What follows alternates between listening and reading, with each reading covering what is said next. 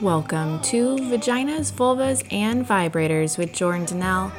This is a safe place to learn about women's health and sexual wellness. I'm your host, Jordan Donnell, physician assistant, women's sexual health educator, and intimacy coach.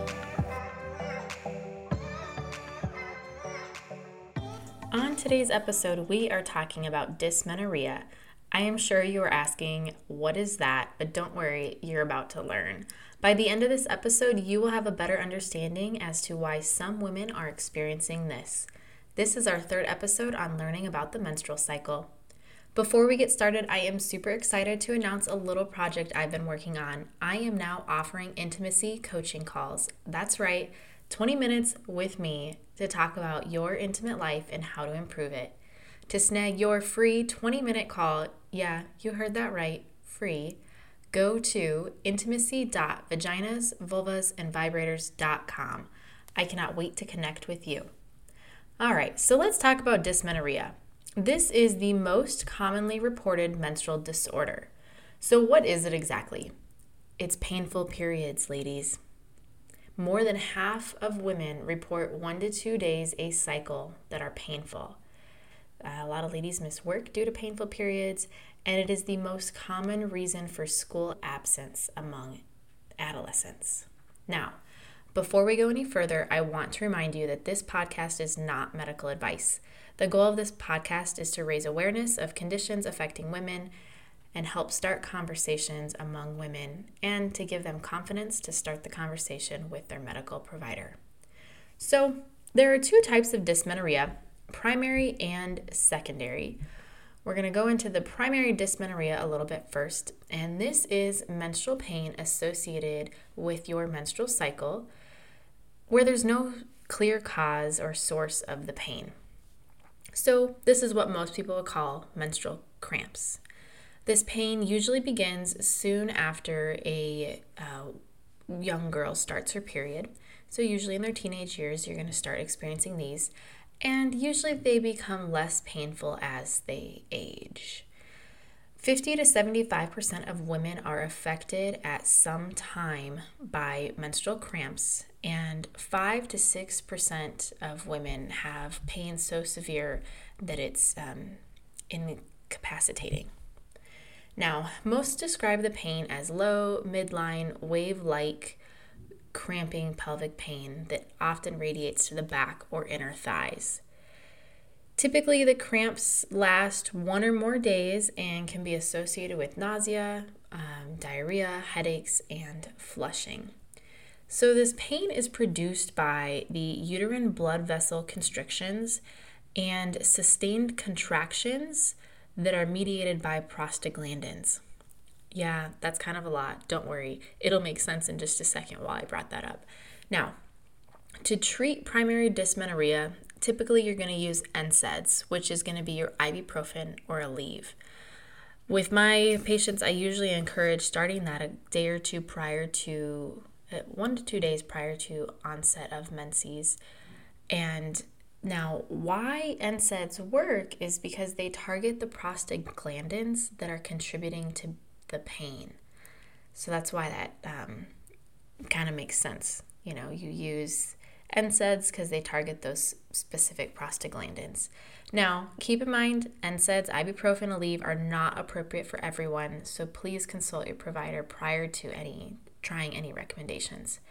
There are other medical treatments out there, including oral birth control. Some women choose to use birth control to help with their cramps. That is an option. There are other options out there as well, such as heat. Something else that works is thiamine, which is a B vitamin, or vitamin E. So those are a couple supplements that you could always give a shot. I even found that sometimes they're using nerve stimulators as well. Now, in our first episode on the menstrual cycle, I had mentioned I was reading a book called In the Flow. And this book talks about balancing hormones to prevent menstrual cramps and other conditions as well, other things going on. So I'm definitely doing a future podcast all about this book, or an episode all about this book. But there are some really great tips in there to help control menstrual cramps as well. Now, secondary dysmenorrhea is a menstrual pain that has an organic cause. So there's something causing it.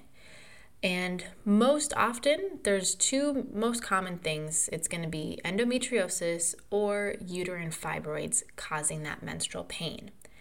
It can also be caused by pelvic inflammatory disease, or PID, myoma, adenomyosis, using an IUD, cervical stenosis with obstruction, or uterine abnormalities. There were a couple other things too, but overall, those are going to be what you commonly see causing menstrual pain with an organic cause. We're going to go into a lot of those in a future episode about what they all are, so hang in with me. But this pain usually begins a while after your first period. So typically it's going to be in your 30s or 40s, and a lot of times it gets worse over time. You also see that heavy periods are commonly associated with secondary dysmenorrhea as well. Now, when it comes to evaluating a patient for this, a lot of times your doctor is going to want to rule out pelvic inflammatory disease by screening for sexually transmitted diseases, so gonorrhea, chlamydia, and a lot of times they're looking for bacterial infections as well, or other bacterial infections like yeast infections, bacterial vaginosis. All of those can actually cause some pain too. Now, they may also want to do some imaging to determine if there's any abnormalities noted. So could be a transvaginal ultrasound, could be an MRI. Most likely is going to be a transvaginal ultrasound.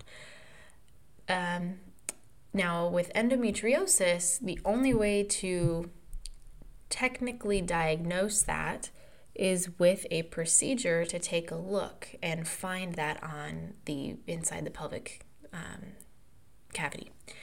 So some of the procedures that might be done would be a laparoscope if you're looking for that, but a hysteroscope might also be done, and that would be looking on the inside of the uterus to determine if there's any uterine abnormalities.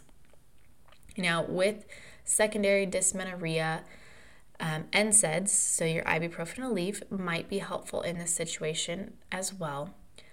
Sometimes even a birth control. There are other treatments out there that modify or kind of affect your hormones and ultimately suppress your menstrual cycle. It all kind of depends on your specific situation, what's going on, and what's causing it. And when we go into a little bit more detail about some of these different organic causes, we'll talk more about the treatments there. Now, some women do choose to have a hysterectomy if they are having significant menstrual pain. So, although dysmenorrhea is not life-threatening, it does significantly affect day-to-day life for women dealing with it.